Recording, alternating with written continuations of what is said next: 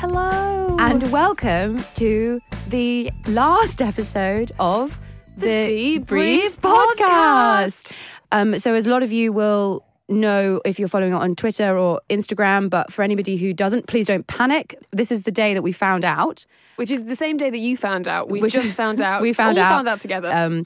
The powers that be are closing the Debrief, which has been so sad. So sad, but I mean, it was an amazing website. Brilliant so website. Excellent for new writers as well. Yeah. I remember when it got me my first job in journalism, and I met so many people there that I'm still friends with, but so many incredible people went through the Debrief, like Sophie Wilkinson, like Pandora Sykes, like Emma Gannon, and like everyone else. Yeah. And I remember it was such an exciting place to work, and it was also the place to work if you were a freelance writer trying to get something published. And it was such a welcoming website, and it's so sad that it's no more. I think the journalism world is a little bit darker without it. I used to do their film reviews and film interviews for them.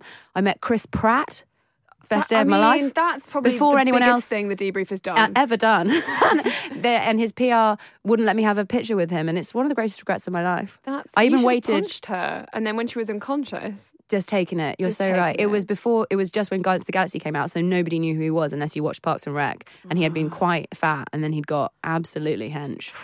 Oh, baby. And then we had not that he wasn't fit before. No, he was lovely, but he was not this ripped Adonis that he became. And he was so thrilled with himself, and he was so nice. And he was nice. He was so lovely because he'd not ever been part of the like interview machine before, or the like big Hollywood machine, and he was so lovely. And then he said, "Wait at the end, and we'll get a picture."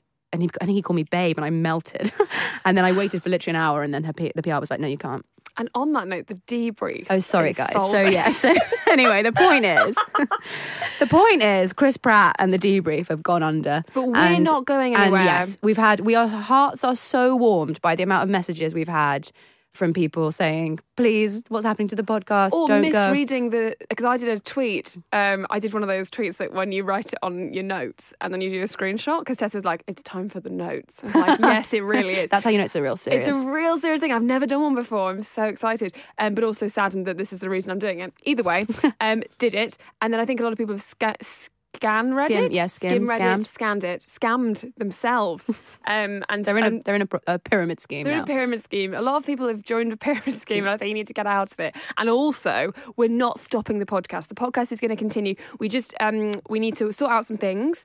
There's lots of like technical stuff to sort out. It will continue as you know and love it, maybe with some added extras potentially. But it just won't be called the Debrief Podcast. So still look out for it, and you will know when we're back. And yes, it won't be long. We're recording this the day we found out, not very in mere hours ago. So we don't have any answers just yet. No, but stick with us, and we will find a way to tell you if that is by post. I think social media. No, the post. Okay. I'll be writing everyone a handwritten letter and telling you where it is.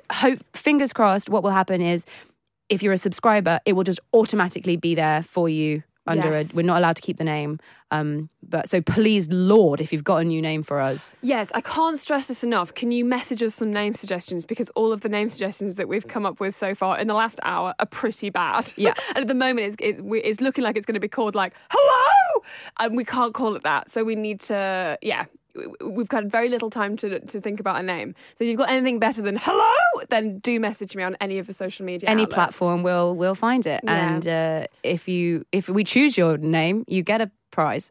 Oh, hey Tessa. Hey, man. What's the most adult thing you've done this week? I guess it's that I got quite surprising news and about a project that I really care about and the audience that listen to it. Yeah. And I just took that in my stride. You did. And I worked out all the technical things that needed to be done, and I seamlessly launched a new podcast without losing any people or upsetting anyone. It just happened so seamlessly and magically. I'd say you gained followers. Yeah. You gained listeners. And I was initially so worried, and I said, hey, you know what? Me and Stevie can do this.